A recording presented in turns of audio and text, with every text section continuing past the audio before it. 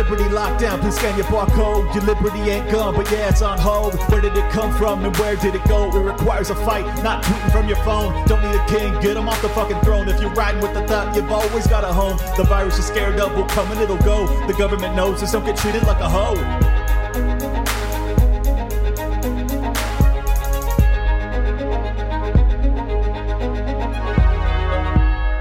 Welcome, everybody, to another live stream edition of Liberty Lockdown. It is Tuesday afternoon in sunny Miami, Florida. Welcome. I hope I'm warming up your bones and whatever. By the way, my air conditioning's fixed, so Beanie's back. Today, I have on Tom Luongo. We're going to go deep, okay? We're going to go deep. I don't know if I've been recommended a guest more than Tom. So, obviously, there's a ton of overlap in our coverage. A lot of people think that he can help me connect some additional dots that perhaps I'm missing. So without further ado, I'm going to bring him in. But I do want to say this episode is brought to you completely ad-free. The reason I'm doing that, one, I want to show support to the audience. You know, thank you for supporting me. Thank you for continuing to tune in every week. It obviously enables me to do what I'm doing, and this is what I love. So you're basically allowing me to do what I love. But also I wanted to say I have two consistent sponsors. I would like to have three. So if anybody out there is particularly of a libertarian variety, that would be my preference. I like to help out our community. If you have a product that you would like to market, I'm doing, 10,000 plus listeners or views per episode. So you get to reach a very significant market and a pretty specific one. And it's like the prime demographic, 18 to 35, 18 to 40, male primarily. I think I have more female listeners than any libertarian podcast, though, percentage-wise. I would bet you. Anyways, if you guys want to email me, libertylockdownpodcast@gmail.com, and we'll see if we can make something work. Without further ado, the man of the hour, the great Tom Luongo. Thank you for joining us, sir. Thank you, Clint. Good to be here. So you're in Miami? I am. You have female listeners. Dude. I know. Like, you should have a good life. So I do. FYI, I'm actually going to be in Miami this weekend. I'm giving a talk at an investor summit at the Hyatt Regency, something like that. I can't remember where. The cool. In Miami. So I'm going to be there Saturday morning giving a talk on geopolitics, and then, after that, God knows what's going to happen. So because it's Miami, right? So yeah, no, I hope you have a blast, man. Well, I might try and make it out there. That'd be cool. All right. So I wanted to start. Basically, this is going to be a very freewheeling discussion because based off of all the advice I've been given about you and myself, colliding, I don't need to give many prompts. I think it's just going to be very conversational. But I would like to start off with the new prime minister of the UK. Oh, you mean Rishi Davos? Yeah, like, what's the Davos Sunak? I haven't come up with a pet nickname for him yet. He hasn't been in the job that long. And considering the fact that they really just want to move Keir Starmer of the Labour Party into his position, I've just not really given Sunak much of a second thought at this point. So we're going to have 4 British prime ministers within a year. To book that. Oh, interesting. So you think he's going to be in the he's just another stopgap. Yeah, absolutely. Okay. Well, go look at the polls in Britain, and it's very clear that Labour is now up 50 to 22 or something like that over the Conservatives. And now the latest polling has, hey, Indy Ref 2, we should get back, or not Indy Ref 2, but remember during the Brexit talks, we need a new referendum to invalidate the original Brexit. Well, that's now polling 61-39 or something like that. So, not that I believe British polling, because there's lies, damn lies, statistics in British polling, but I'm just saying.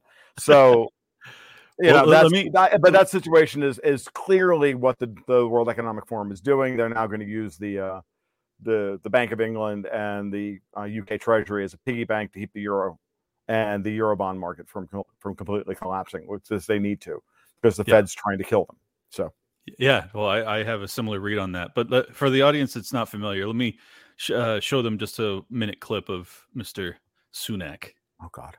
Today, I'm proud to say that under the UK's presidency, the group of the world's 7 most advanced economies, the G7, is launching a set of public policy principles for retail central bank digital currencies, CBDCs. Central bank digital currencies could be a digital version of money, a bit like a digital banknote that could be used alongside physical notes and coins. Unlike most of the digital money people use daily today, it would be issued directly by a central bank, like the Bank of England in the UK. And governments and central banks across the world are working together, looking into what having a digital currency might mean in practice. This includes issues that people care about, such as ensuring users' money would be safe and secure, that it could work with other ways to pay, would be energy efficient and available to everyone. A potential CBDC could offer businesses and consumers new ways to pay in the future. It's all part of the wider story of digital innovation that has delivered benefits to millions around the world and in the UK. The decision on whether to launch a central bank digital currency is for each country to make, and no G7 jurisdiction has yet made that choice. These decisions raise important questions about the reshaping of our economy, financial systems, and the way in which people interact with money and payments. That's why working together and careful evaluation with our international partners is essential. In the UK, earlier this year, I announced a new joint task force between the Treasury and the Bank of England to look into a potential CBDC as a complement to cash and bank deposits. We're also hearing from firms, technology... Are you trying to torture me? Dude, I got 20 seconds. Oh, with a smile. Like, he can't actually smile because his face is plastic. Dude, seriously, the retail and I'm glad he used the word retail, because look, SWIFT, which is the wholesale money market for all intents and purposes, wholesale payment layer, is 120 years out of date. It needs to be updated. It's terrible. It's inefficient. But so a wholesale central bank digital currency, a wholesale, distributed ledger amongst, so the word I'm looking for, Thomas, come on, lockdown database, a secure database. Thank you.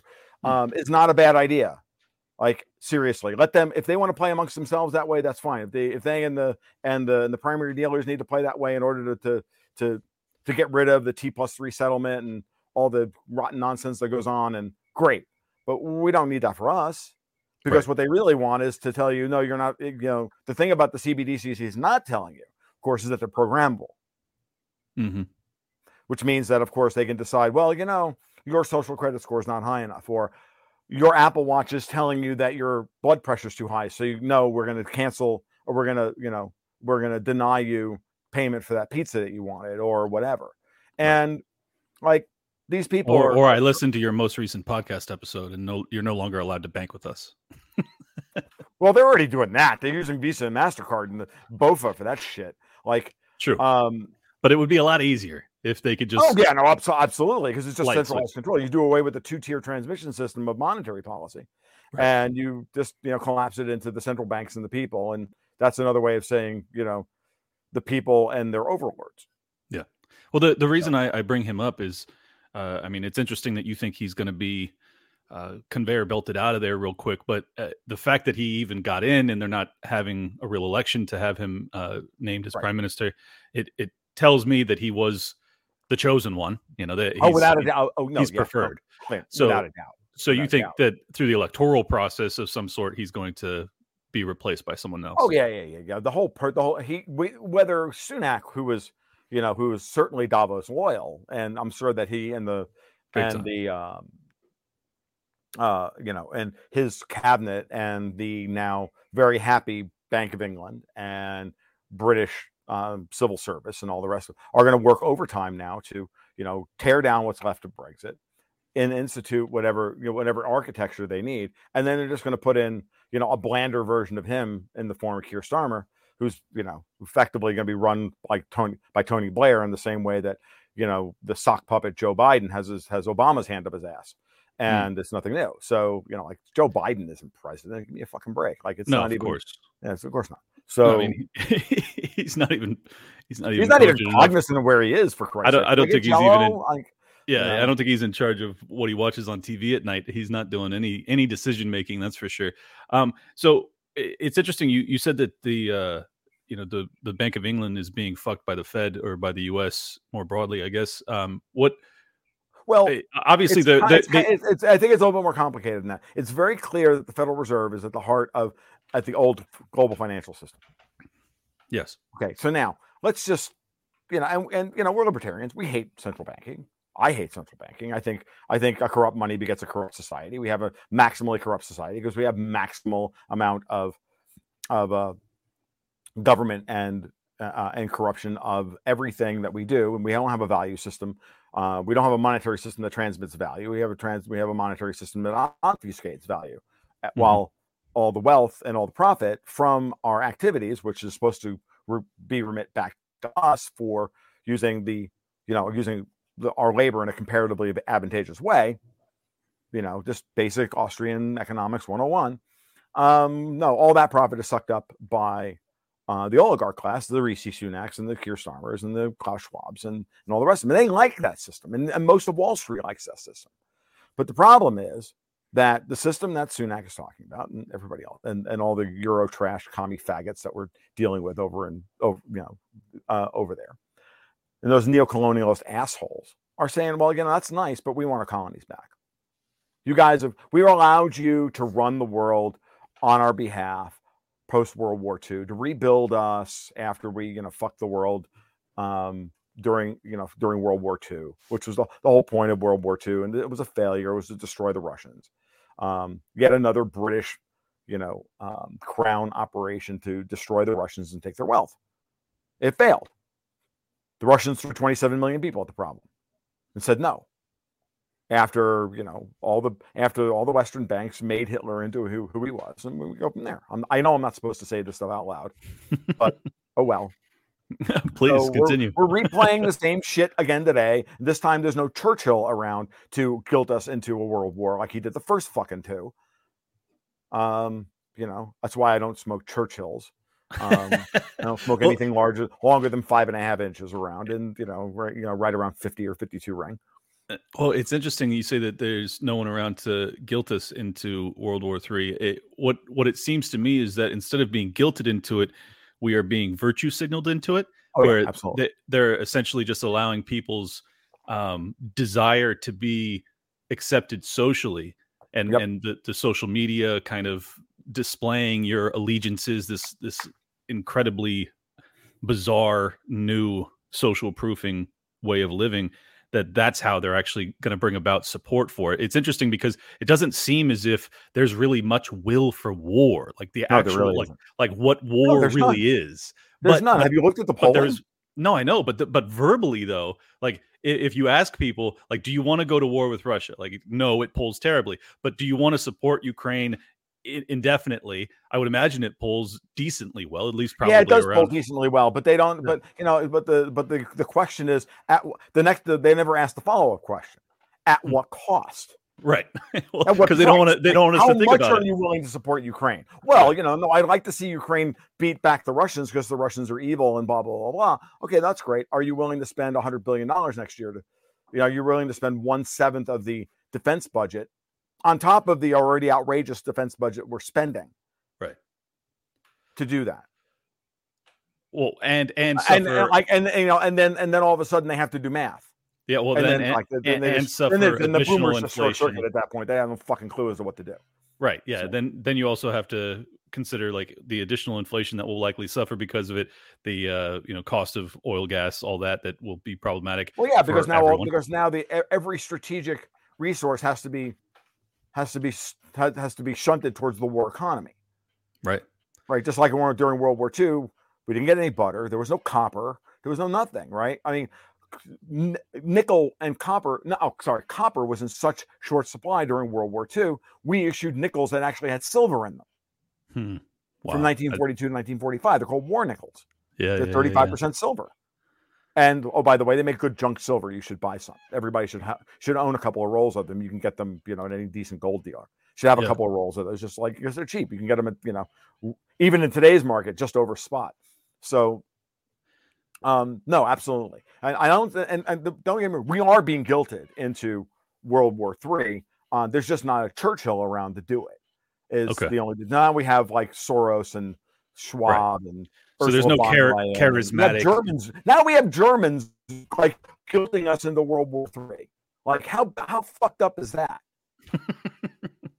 Well, like it makes you wonder what side we are in that war. I mean, a lot of libertarians already, question who the good side was in World War I, World War II. But I think in World War III, it would be very unclear to me who is the good side, and I think that's been a big. And honestly, there's no good side in any of these wars. No, there's never a good side in war. It's like everything else. Yeah. It's like, don't like, my partner Dexter White gets in trouble with my patrons all the time because they're very pro-Russian in the same way that I have been, in that I believe Russia is fighting this from a civilizational perspective and from a cultural perspective in order to, put their cultural foot forward and saying, look, this is it. This is as far as we go. We're Russian. Fuck you. We're not going to be assimilated into your multiculti schna.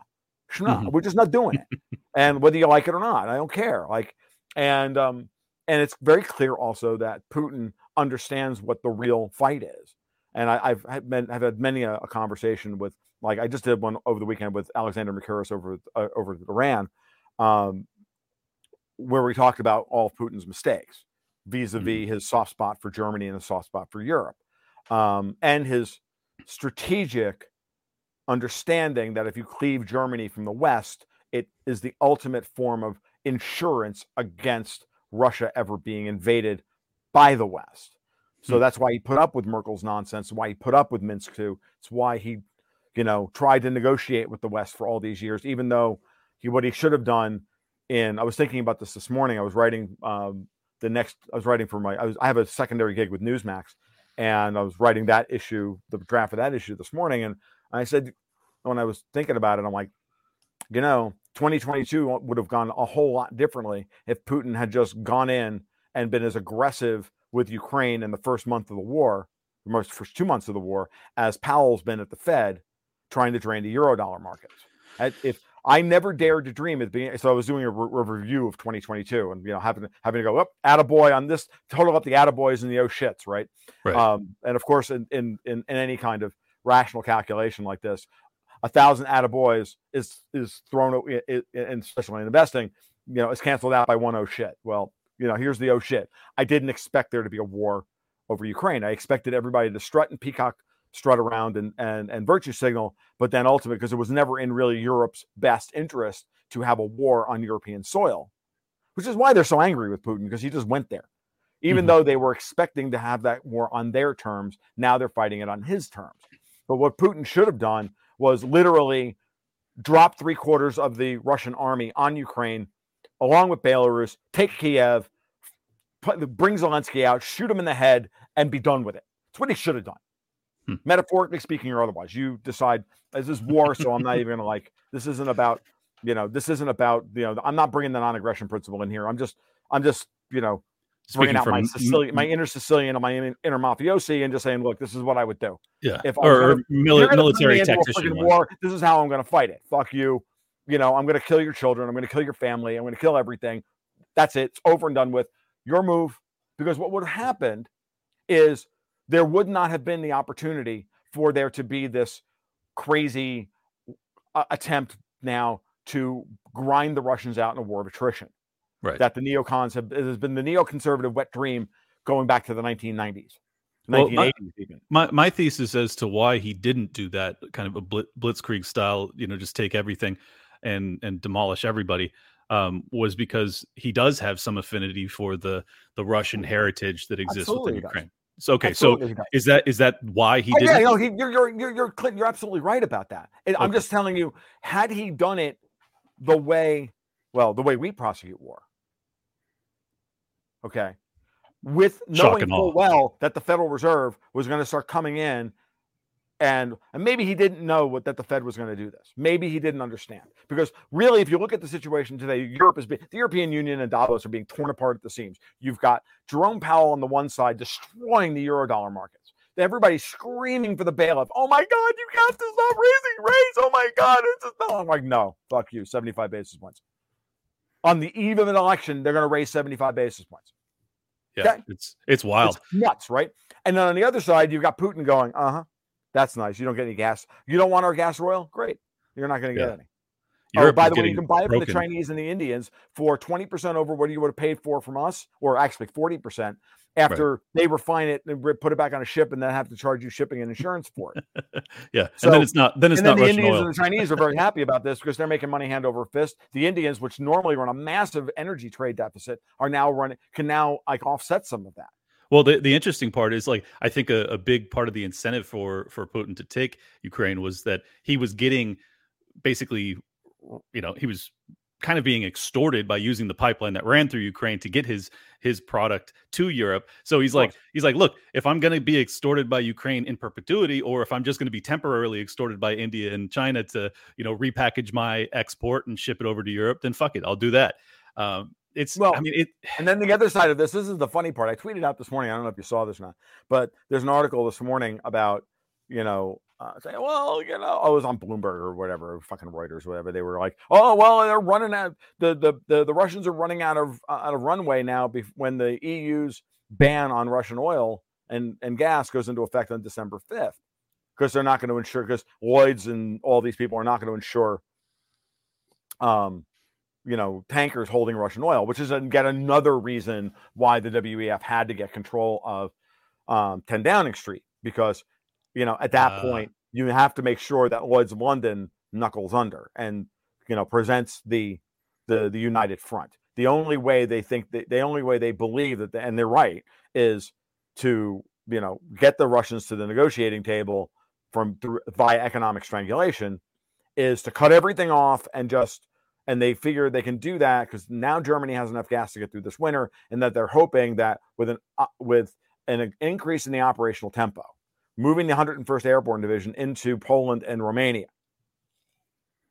which will maybe stop Putin in the spring from trying to take Odessa. Got news for you. He's proving that he has a hell of a lot more Kinzhals and, and he's got a hell of a lot better missile production than anybody gave him credit for.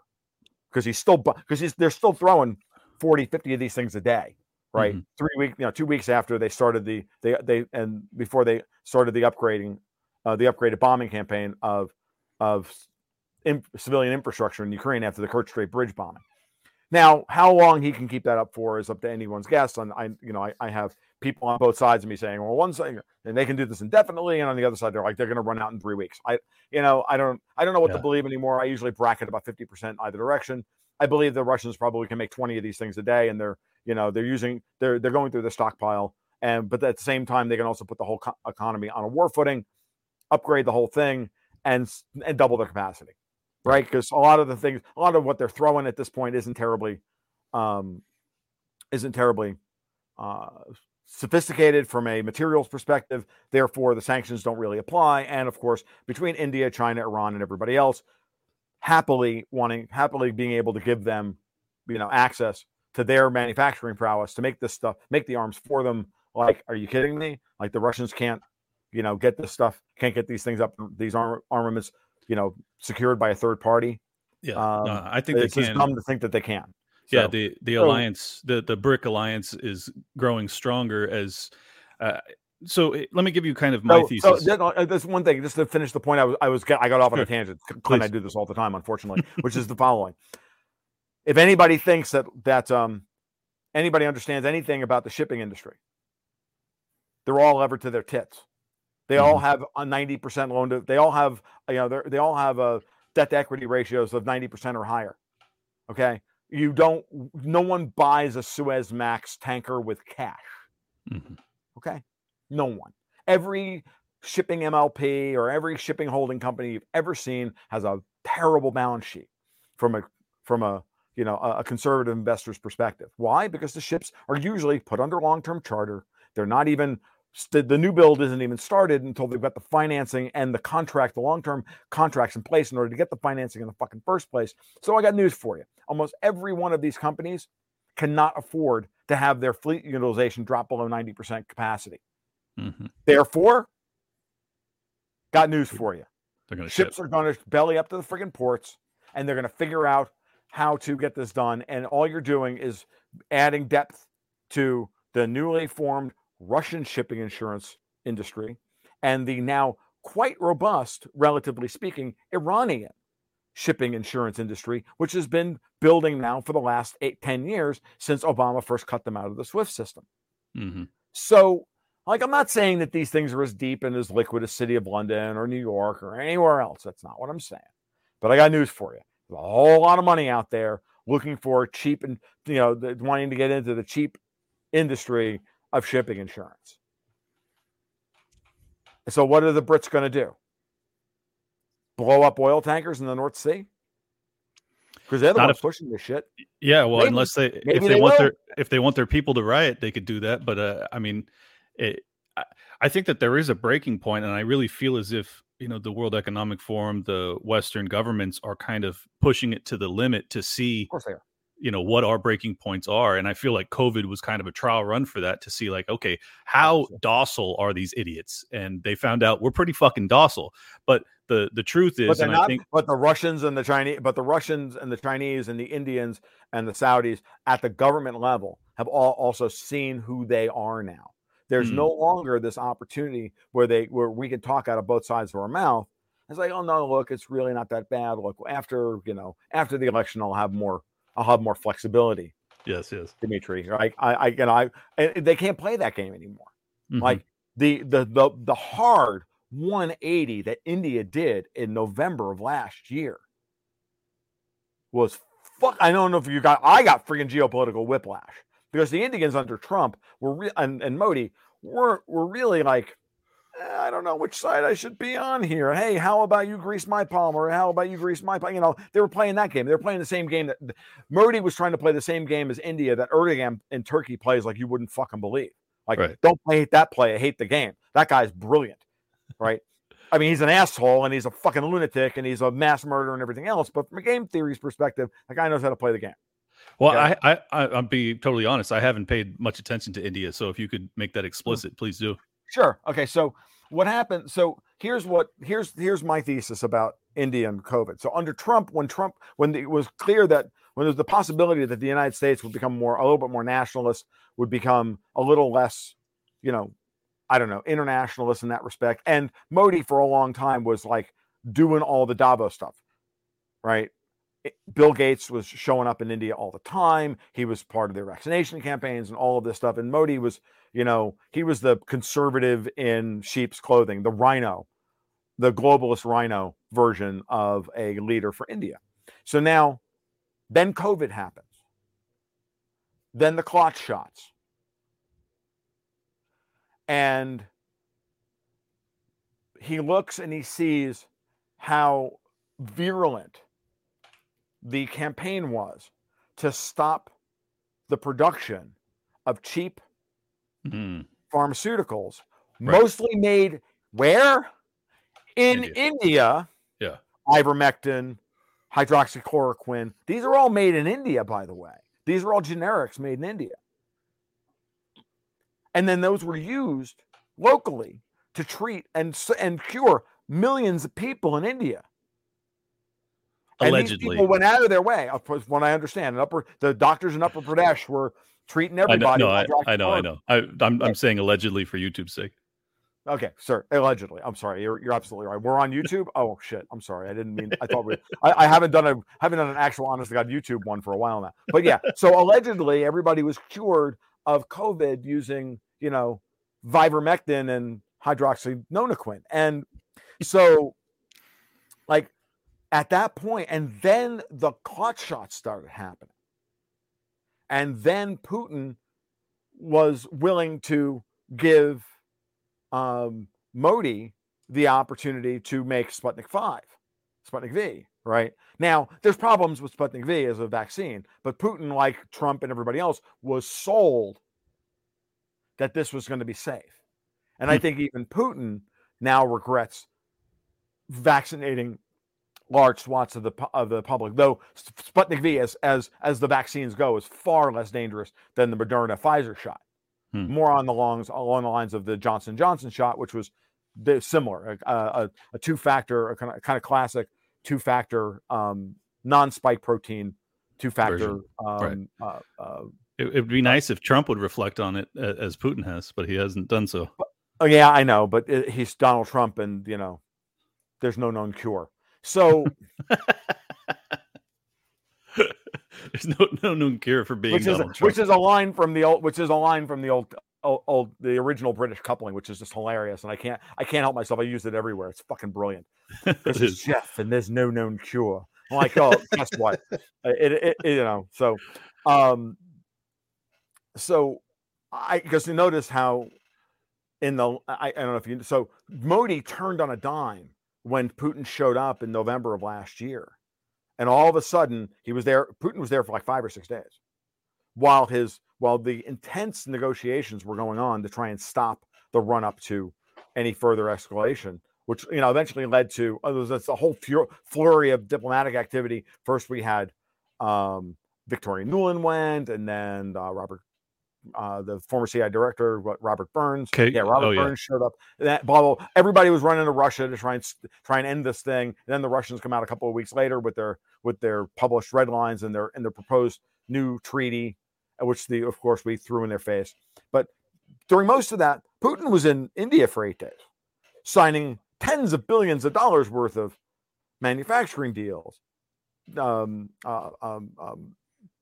military deals.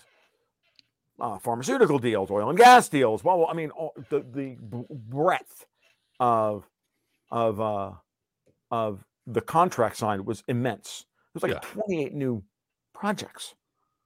Wow! All that groundwork, by the way, was laid at the Chennai Vladivostok Economic Forum earlier in the year, or earlier in 2021, because India's been desperate to always have their own seat at the table. They're desperate to always want to be the leader of the Asian integration thing, and that's part of that. A lot of that came from the U.S. But the minute it became obvious that the Indians were being sold down the river, Modi flipped immediately, and right after that, all the lawsuits against Bill Gates for the vaccines and all this other shit that he'd been. All these mass murder. He's being sued, or he's not allowed back in India, by the way, because there's all these lawsuits about him being a mass murderer.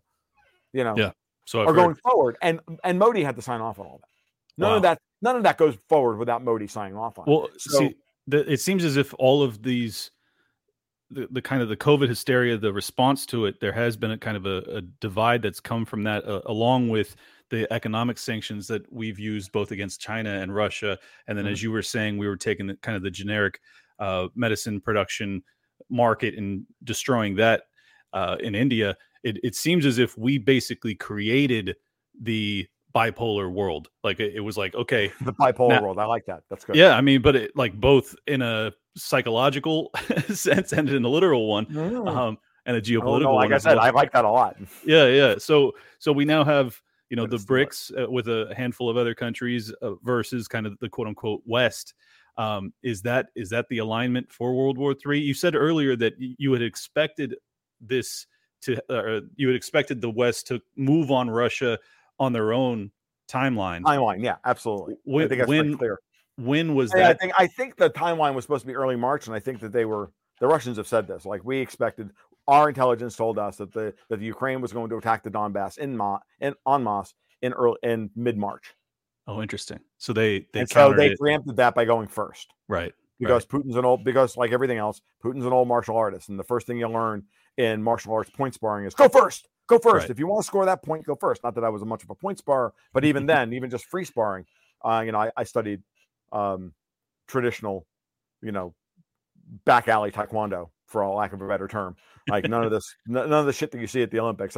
This is the stuff that the Korean government, wanted everybody to be able to beat up a Japanese, occupier in a back alley in Seoul. That's what taekwondo was originally designed to do, right?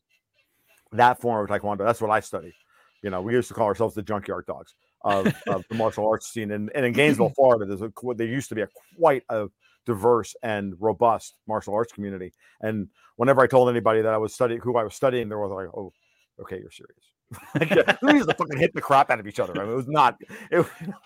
So Putin tries to basically not get put on his back foot by moving first. Obviously, that allows the Western. Didn't want it. Yeah, he didn't want the war. but it allows the Western narrative to make it, aggression as opposed to defense. So I think that that's interesting that he would make that choice. I mean, honestly, I think no matter how it played out, it was going to be portrayed as Russian aggression, poor Ukrainian victims, no matter what. So I guess it didn't much matter. Of course. They would have set up a false. Look, the Brits would have set up a false flag first, blamed it on the Russians, and then gone forward.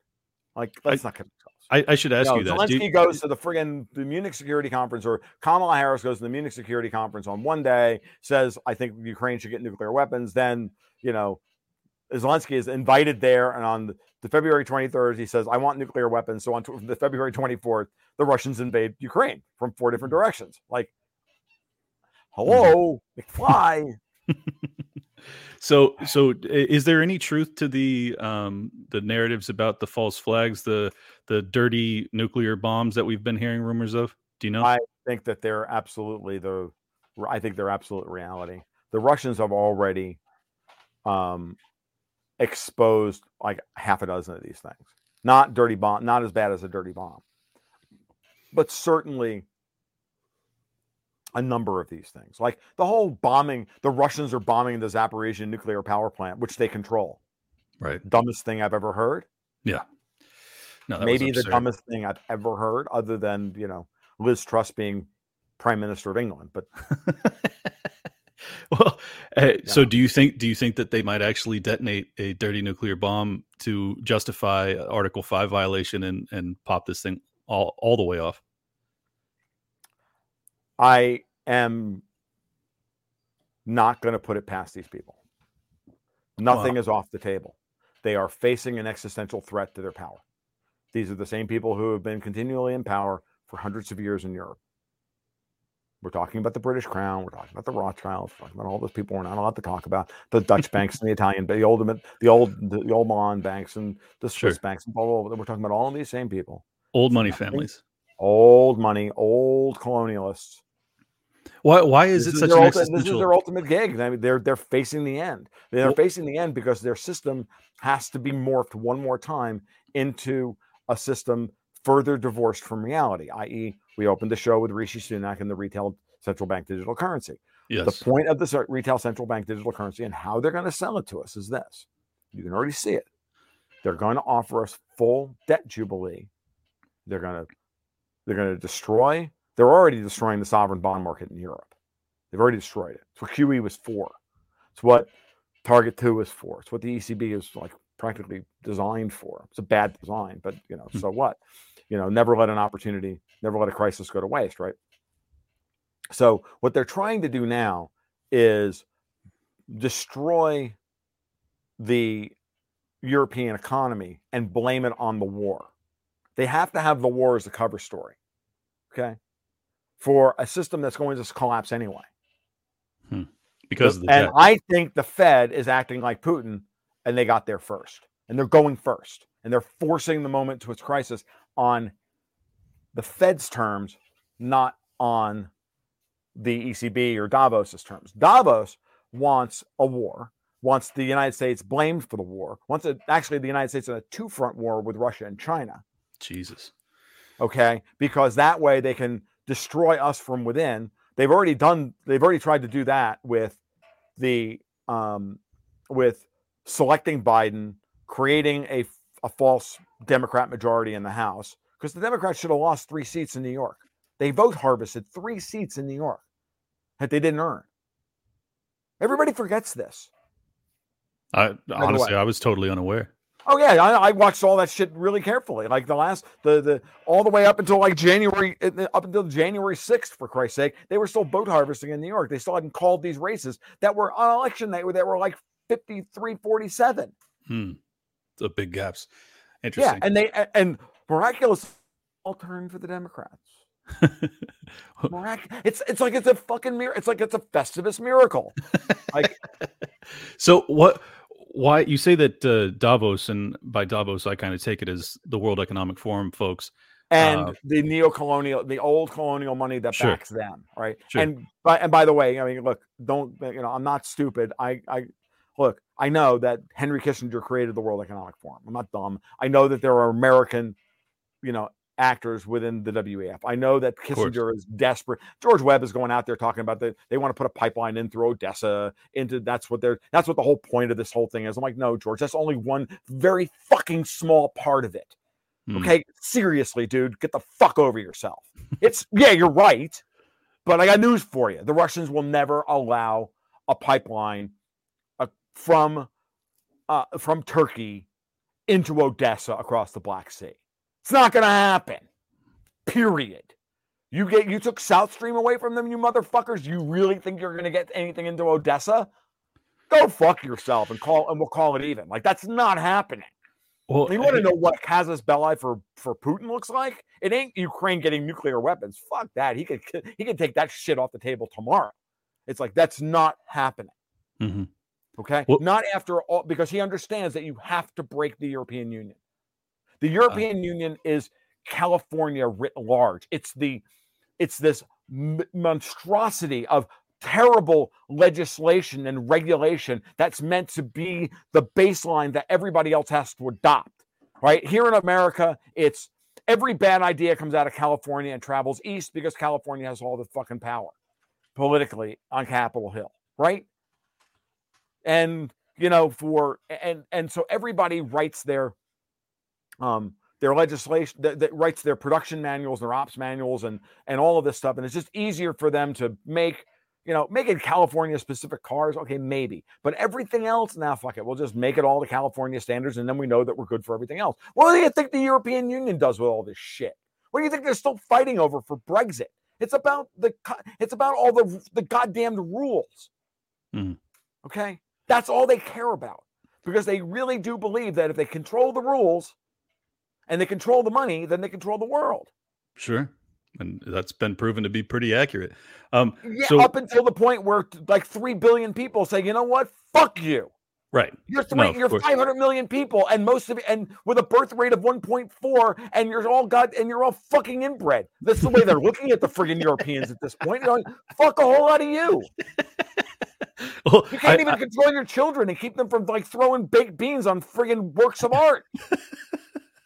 Oh what the fuck's wrong with you? As a matter of fact, you're paying them to do this.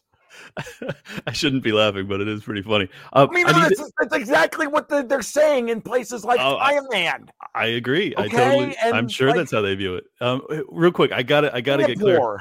I gotta get clarification from you on this, because you're making it sound as if the World Economic Forum, Davos crowd, old money crowd is in opposition to the Federal Reserve. I find that hard to believe, given that the Federal Reserve was founded by. But it was founded. Who is most right? Who's most okay? Clint, I'm going to walk you through it really quick. I've done hours and hours on this, and sometimes I have to spend 30 to 40 minutes laying out the argument and laying out the evidence, which I don't want to do today. No. Not because I don't want to do it, simply because I've done it better. And I'm not in the mood to do it today, unfortunately now. And I think I've done it better in recent interviews. So anybody who's not convinced today, I'm just going to tell you, look, I have done this for now a year and a half, and I didn't even want to believe this was true when I first realized it. But here's what's going on. I'm going to just walk you through the incentives. I did this on Tom Woods' show about 2 months ago. Perfect.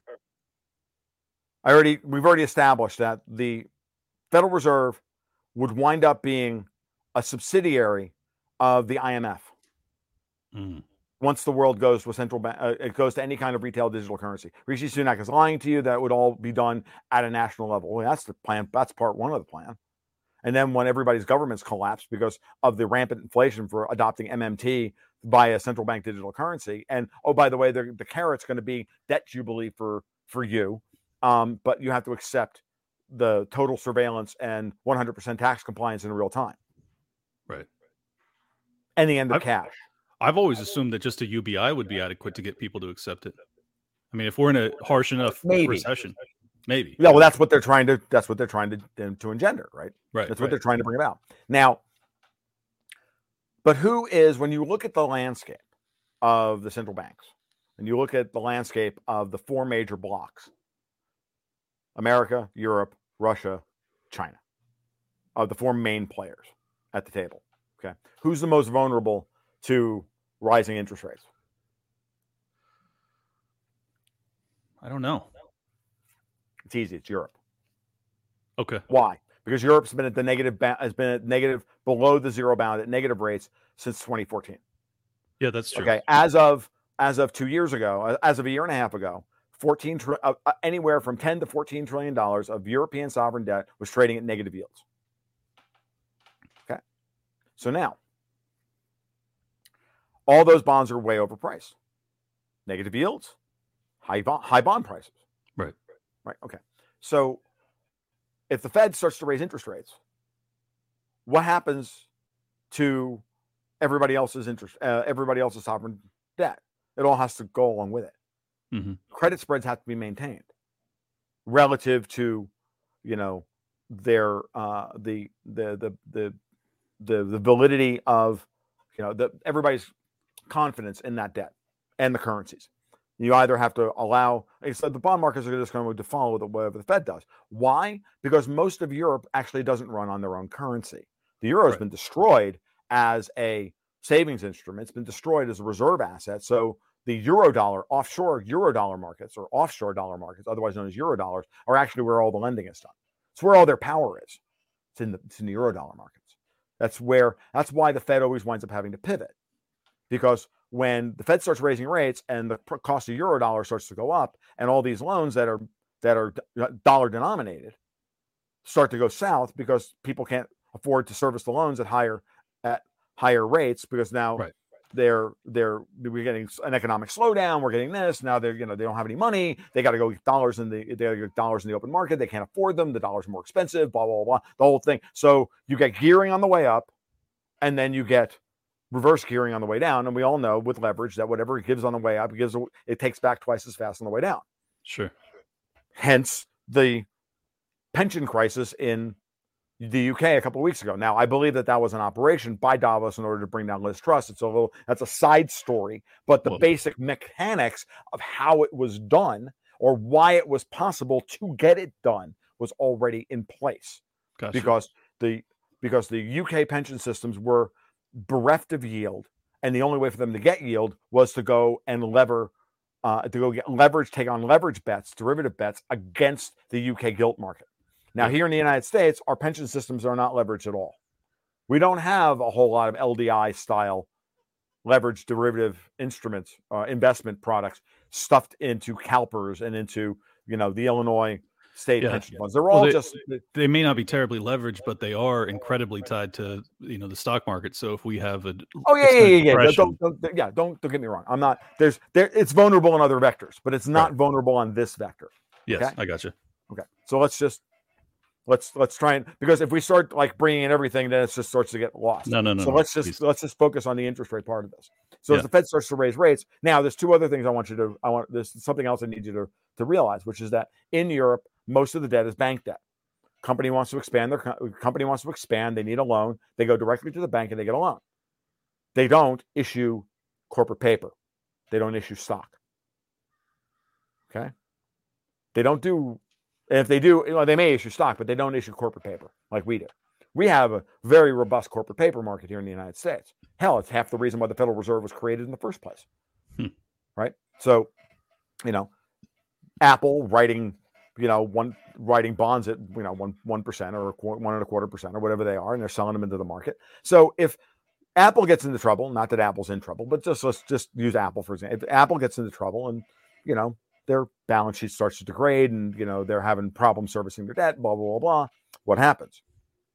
Bondholders of Apple's bonds get made whole by diluting the company. Right. You cancel the debt, you issue them shares, the share price goes down, the problem is solved. The existing shareholders get fucked, but that's the way things are. Someone has to hold the bag. Okay? Yep, always. That's what's going to happen for a lot of the companies here in the United States.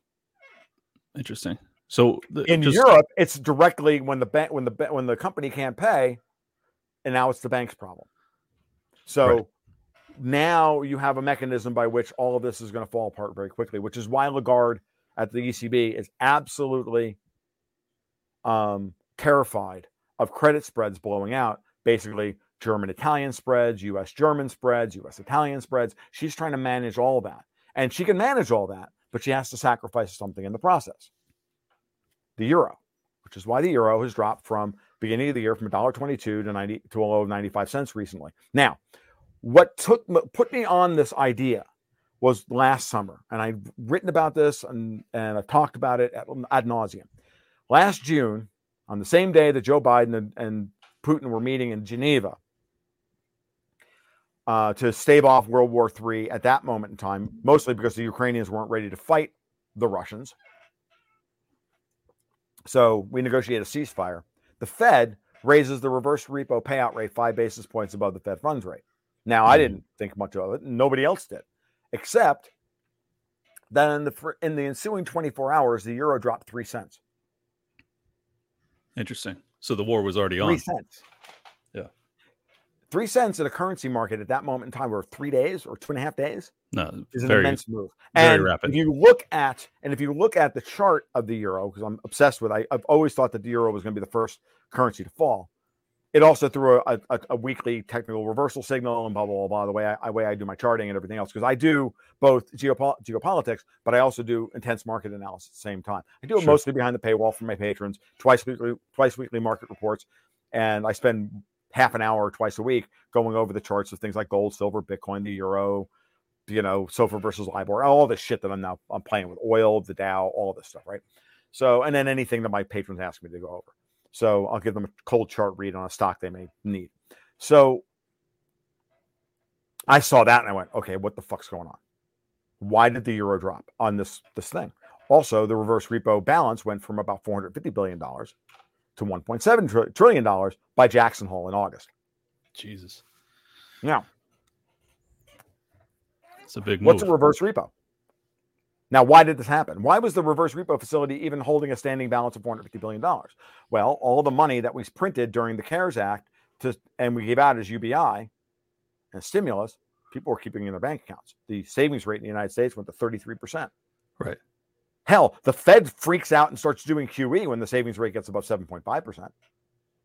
I got a 14-year chart of QE starts and stops based on the savings rate in the United States.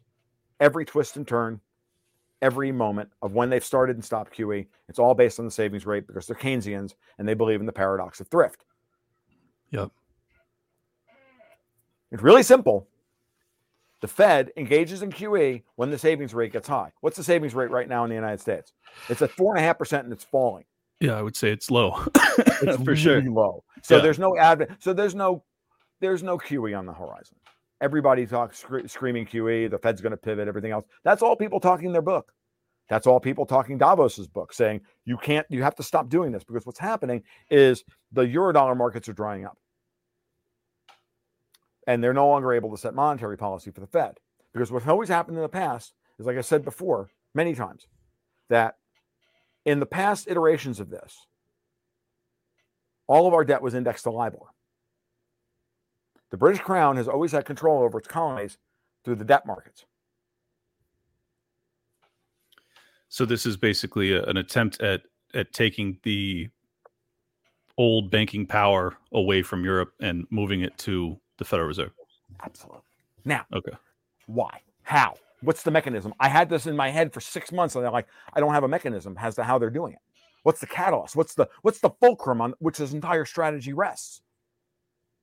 4 little letters. Same 4 different letters than the ones that why did we not get inflation after Bernanke printed all this money after Lehman Brothers? In that case, it was IOER, interest on excess reserves. All the money was printed, stuffed into excess reserves on the Fed's balance sheet, never circulated, no inflation. Nice and simple.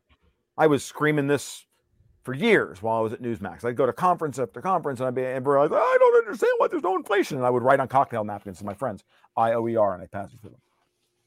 And they're like, oh yeah, you're right. I'm like, yeah, it's just that simple. And by the way, Gary North, God rest his soul, saw this coming a mile away back in 2008, and all the other Austrians were wrong. And he told, and he said it flat out. He said, all the other Austrian economists are wrong. They're all getting it wrong. Every one of them. Bernanke is not going to let this money circulate. Therefore, there will be no inflation. There may be stagflation, which is what we got. Right? We got a mild version of stagflation for 10 years. He was absolutely right. Yep. Right? Because North was right about everything, by the way. Like, really funny. So, and I remember, I'm like, yes, Gary, I'm a good Padawan. I'm going to make the little tail. I'm going to grow out the little tail, and I'm going to look like, Ewan McGregor in the Phantom Menace. I'm okay. I'm doing it. All right. So, now, what's different about this issue? So, with LIBOR, with all of our debt indexed to LIBOR, if LIBOR starts to blow out because the British banks get into trouble because the Fed's raising interest rates, or the Italian banks are getting into trouble because the Fed's raising interest rates, because an Italian cannoli maker is going tits up and he's not paying his bills, and now Unicredit's got a Texas ratio that's vanishingly close to infinity, that's trending towards infinity. Now what? Mm-hmm. Well, what always happens, all the debt over here is indexed to LIBOR. Your credit card rates go up. Your adjustable rate mortgages go up. Your adjustable rate car loans go up. Your credit revolvers, if you're a fracking company out in the Permian Basin, all of a sudden goes from 4% to 9%. What the fuck's going on here? I can't service this. And eventually the Fed has to then pivot, has to back off on interest rates because everything is indexed to LIBOR. Welcome to the British Crown still having control over its colonies. Got you. Wow. Now, where are we today? Why are they still so fucking angry about Donald Trump? Because under Trump, the New York banks saw the way out. During Lehman Brothers, during the lead up to the financial crisis, they already had on the books, drawn up all of the arguments and done all the research on the secured overnight funding rate to replace LIBOR. A secured, market-driven money market rate that would be for domestic debt only. You could write futures contracts against SOFR, blah, blah, blah, which is what we're doing now. So what happens during the Trump administration? Jerome Powell is recommended to him by none other than JP Morgan and Goldman Sachs to become Fed chair. And they get John Williams into the head of the New York Fed. And SOFR is finally put into practice after Geithner and Yellen and everybody else said no to it for a decade. Why? Because they're Davos. Got it.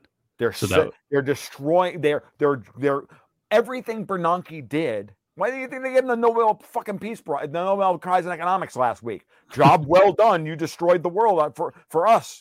Right. Here you go. Here's your gold watch. Yeah, what you always wanted. Fascinating. That is such an interesting thesis. Because SOFR is now a domestic rate that's no longer tied to LIBOR. So now, as of the beginning of this year, SOFR's been on a 5-year rollout, a 4.5-year rollout, slowly but surely becoming part of the market. Now it's the entire market. All new debt in the United States is indexed to SOFR.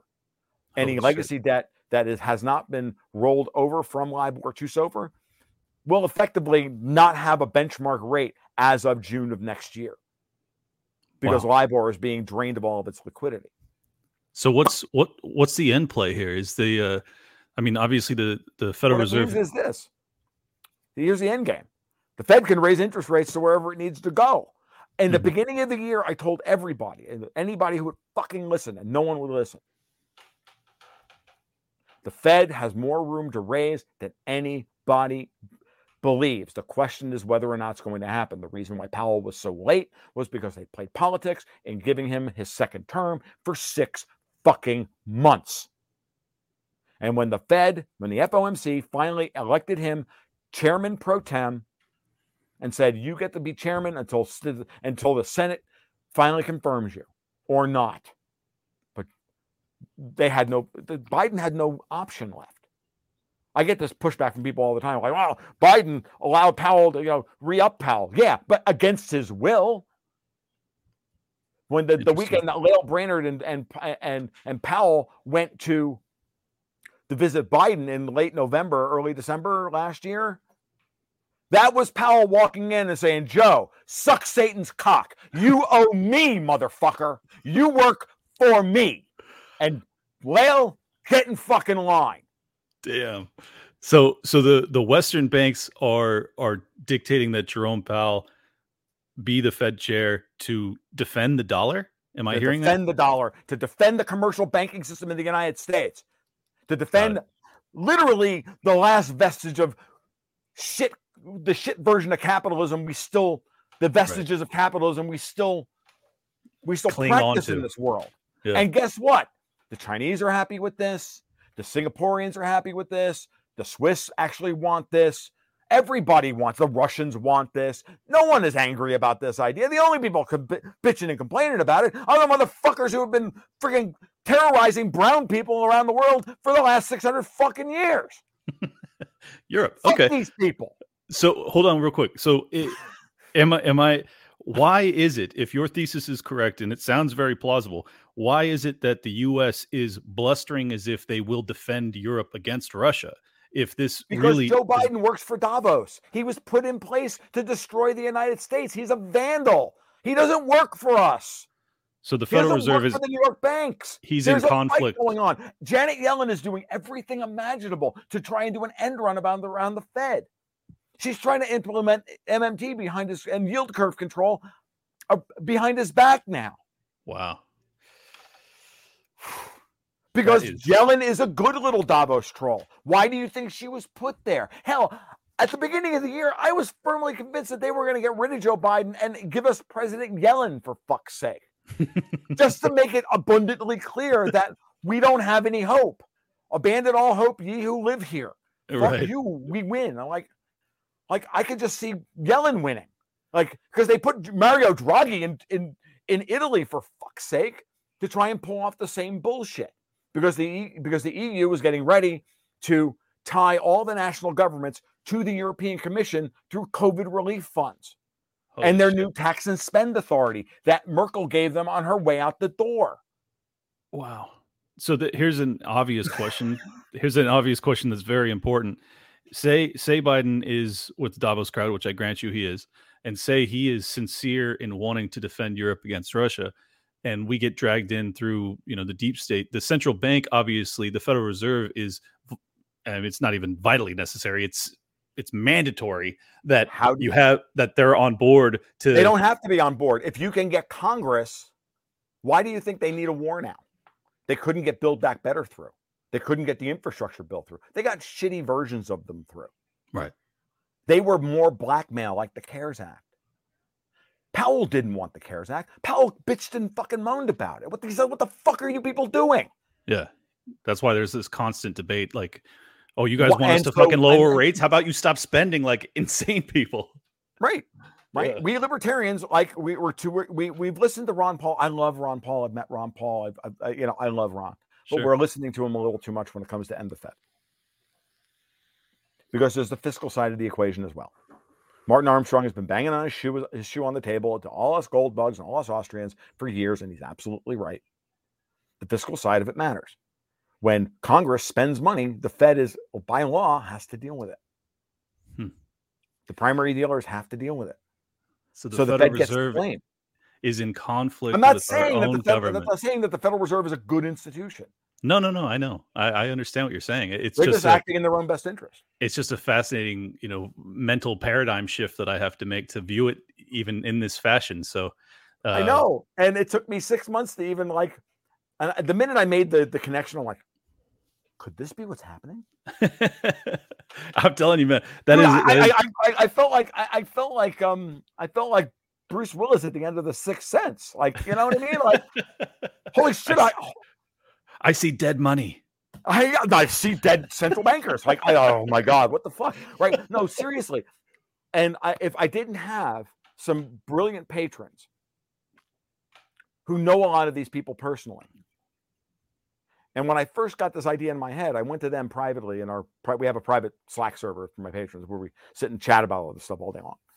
And I said, guys, I'm thinking about this. And I know some of you have worked in finance. You're close to this. I'm like, am I wrong in thinking about this? And one of them popped up and he said, they don't call him Private Equity Powell for no reason. Damn, dude, that is such a fascinating counter. And this is why your people wanted me to come on the show. Yes, I can tell why. Yeah. Well, and again, Clint, I don't give a shit about. I know I'm like putting on my smug face and everything when we do this, but seriously, I don't give a shit about that. What I care about is getting information out to the world to get people to understand, look, we may actually have some allies here. Because the hour is late. This is like Saruman's speech to Gandalf right before he starts attacking him, right? Like the hour is late. Sauron's forces are already moving. We're fucked, right? Like it's all bad. But yeah, there are people who are like, no. And I just said, and I've been saying for months now, I'm like, do you really think Jamie Dimon is going to turn over JP Morgan Chase to a bunch of Eurotrash commie faggots? I don't. I just don't. I see Jamie Dimon going, suck Satan's cock. Like make the little power triangle and go, just like he did the Rashida Tlaib a couple of weeks ago, right? With the power triangle hands, because that would be the end of the United States or whatever. Like I'm not doing it. Like that might be my favorite sentence of all time. For the last year and a half, he's been saying this. He's been telling you this. The American banks in 2019, JP Morgan in particular, stopped taking European sovereign debt as repo collateral, which is what caused the SOFR blowout and caused the repo crisis in the United States in 2019. And it was the start. That was the start of financial world war, because that's why COVID, dude. They had to have an excuse to print trillions of freaking dollars to keep the Fed from draining the markets, because the Fed was fully prepared to start raising rates in Q1 of 2020. No shit. Start this shit then. I'm firmly convinced that's what COVID was about. And they needed to get rid of Trump. Because they needed to keep blackmailing the Fed with more spending we couldn't afford to destroy the United States culturally, politically, and specifically economically. Because in November 2019, there was a liquidity crisis. The overnight rate spiked astronomically, and they began. It was September. The September repo crisis. September, excuse me. Yes. Mm-hmm. So yeah. I mean, that thesis has been bouncing around for a while, and it certainly does play into this here. So since then, no American bank will take European sovereign debt as repo collateral.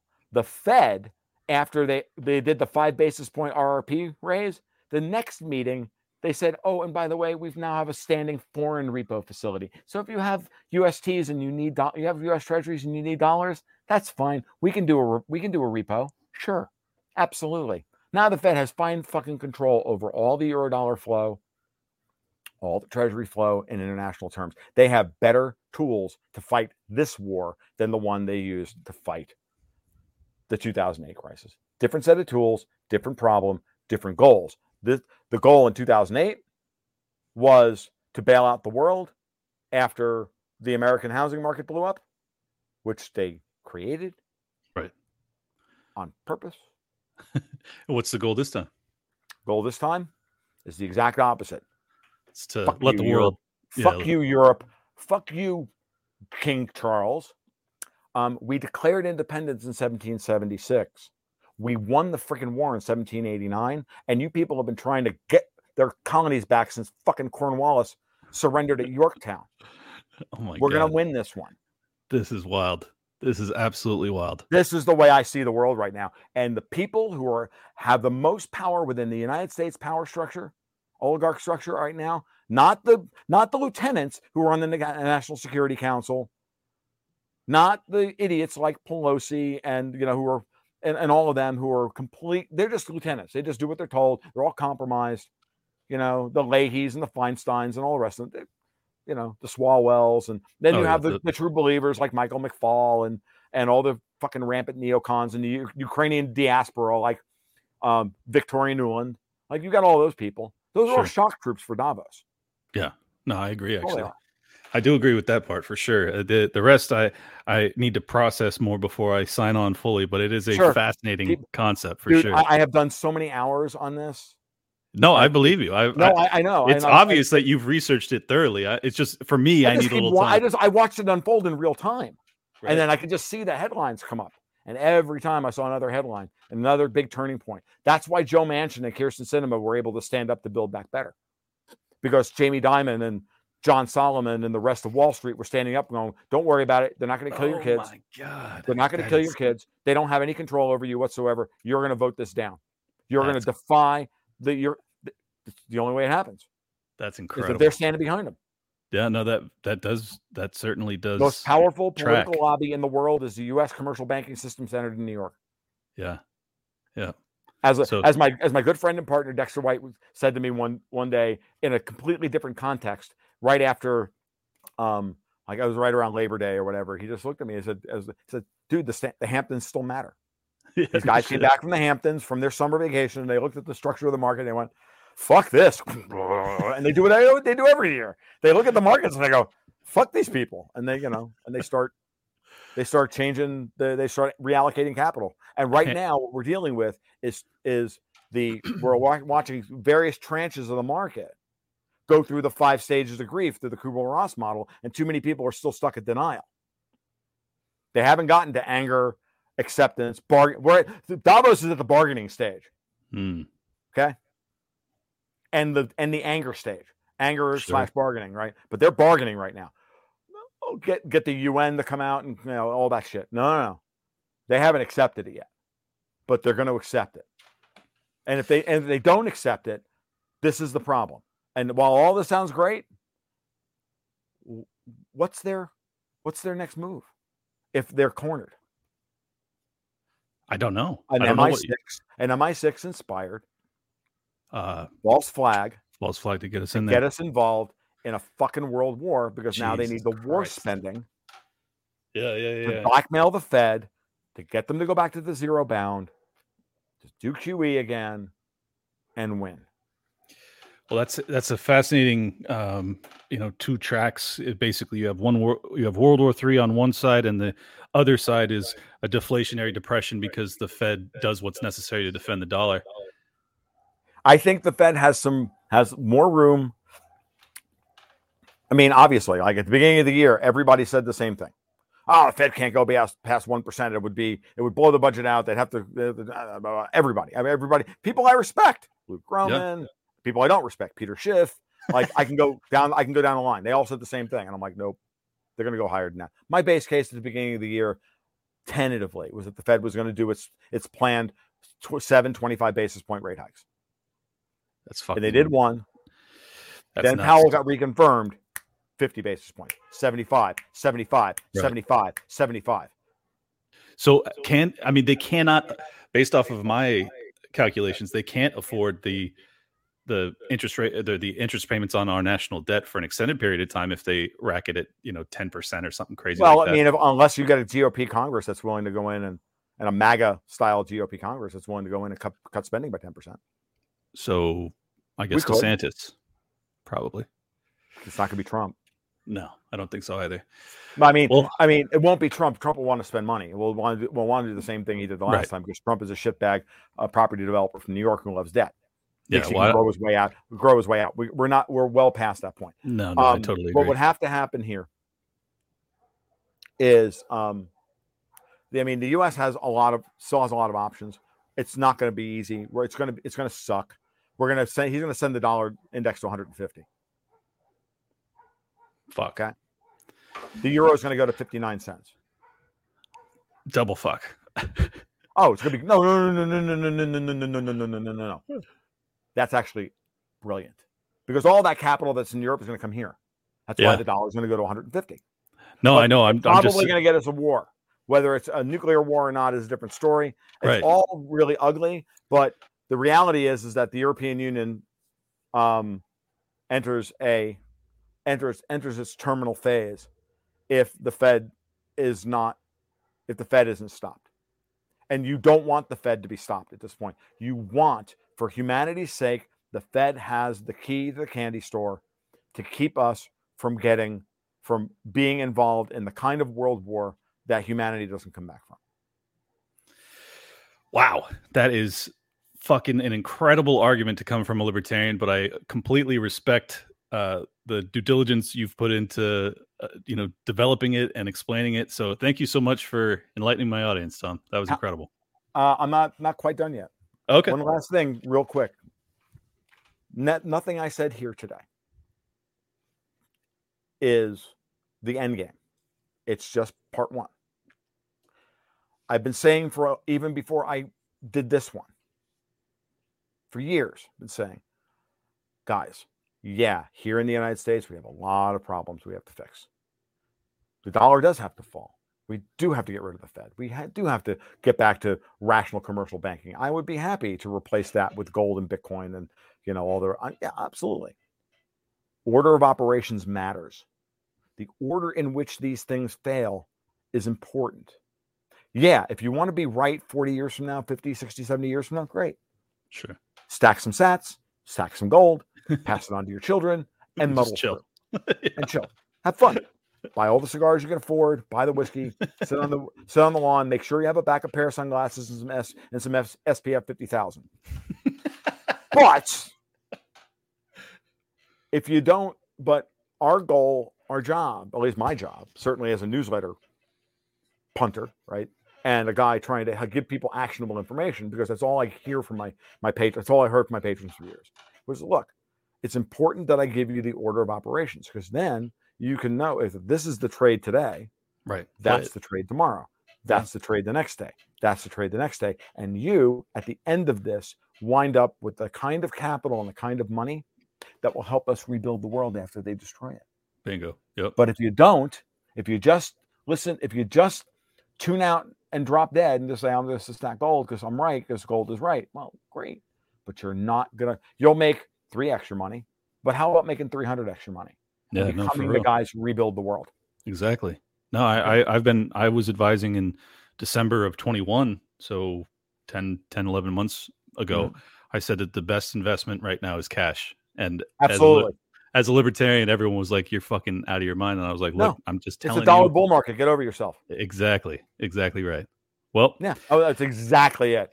I mean, and you could see it as clear as day on the monthly chart of the USDX. Yeah. Even the quarter, and then the quarterly chart. And then they just both threw fucking massive bullish candles. I'm like, and we're supposed to ignore this? Yeah. No, you and I came to it from slightly different, groundwork, but your thesis adds a lot of additional, I don't know, weight to how it might play out longer term, because I had a different thesis moving forward. But this is all super fascinating. Please tell people where they can follow you, man, because I'm sure people are going to want to learn a lot more. So you can follow me on my blog over tomluongo.me. You can follow me on Twitter at TFL1728. Yeah, somehow I'm still there. Incredible. I know. The fact that I'm still on Twitter, I guess, is prima facie evidence to some people that I'm actually a Russian bot or I'm actually a Davos troll, but I'm not. And then you're being paid by the Federal Reserve to propagandize libertarians. I'm being paid by by Jamie Dimon and Vladimir Putin at the same time. Hey, me too. Don't feel bad.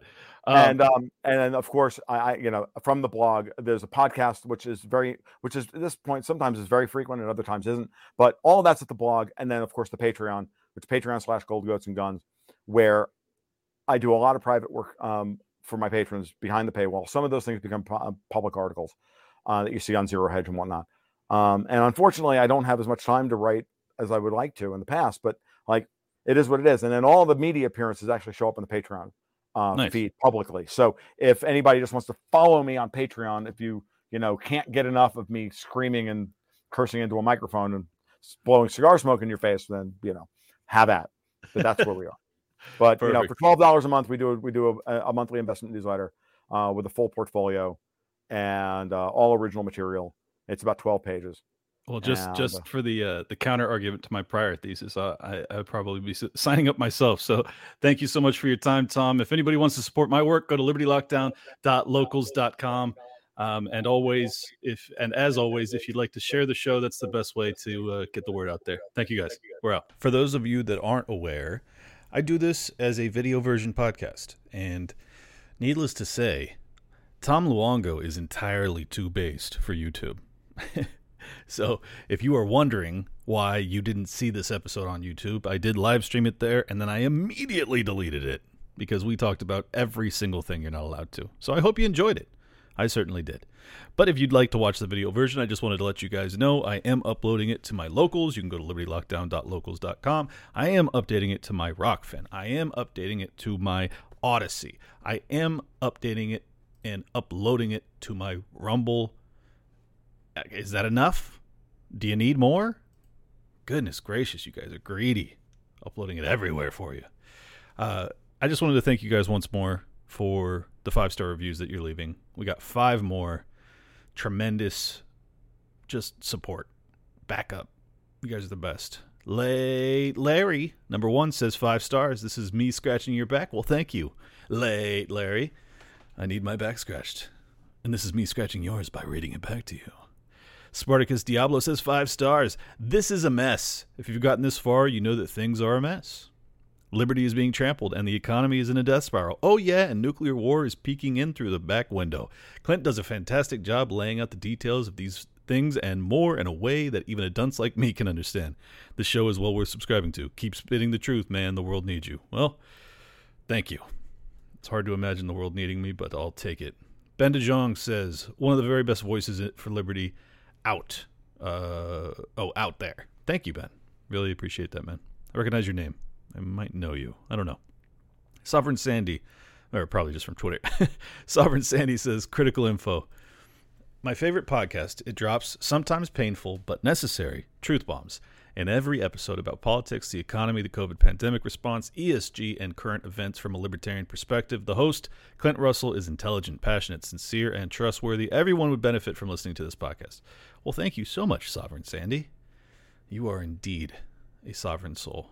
Raptor 2 Extreme says liberty and freedom.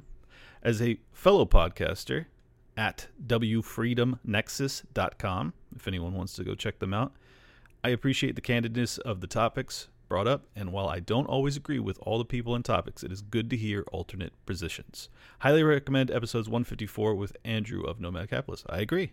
Great episode, especially if you're interested in becoming an expatriate. Thank you guys. It's just awesome. It's just freaking awesome. Oh, by the way, I wanted to say, if you guys want to, go the extra mile in supporting me, if there's any other bigger podcasts out there that you want me to be a guest on, just start bothering them.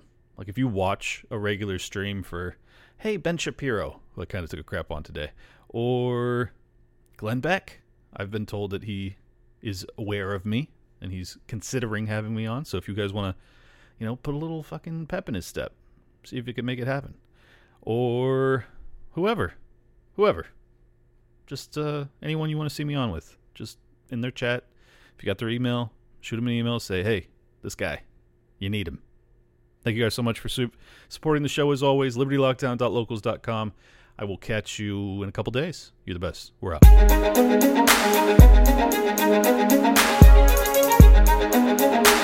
Big shout out to everybody that's been with me since Jump Street. Appreciate y'all.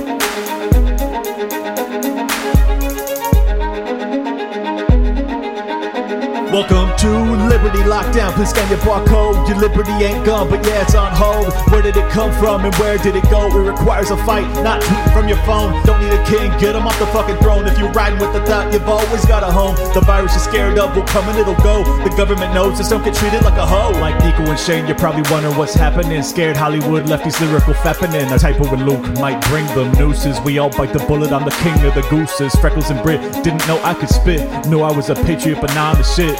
Peter Quinones, invite me on. Which podcaster sends custom songs? Part of the problem? Nah, I stand with the people. Dave showed the way, but I am unequal. Lions of Liberty, now hear me roar. Beat running out, but I got a bit more. Robbie the Fire, always running his mouth, but I made him a sandwich, now I'm man of the house. The malice for Nick, but you're welcome to quit. I went over BLM with the fire I spit. Friends against government just call us fags. Copy the Cairo, put mummies in the bag. Allowable opinions get thrown on the ground. Silky Smooth Tom was the only sound. Getting so hot must be Air July. Screaming in the mic, a Ripper 59. Miles to ratio that black guns matter. Now all these lefties got crazy small bladders. None of us wanted war, but we're ready. You know I be bopping and rock steady. Liberty Lockdown, please scan your barcode. Your liberty ain't gone, but yeah, it's on hold. Where did it come from and where did it go? It requires a fight, not tweeting from your phone. Don't need a king, get him off the fucking throne. If you're riding with the thought, you've always got a home. The virus you're scared of will come and it'll go. The government knows, just don't get treated like a hoe.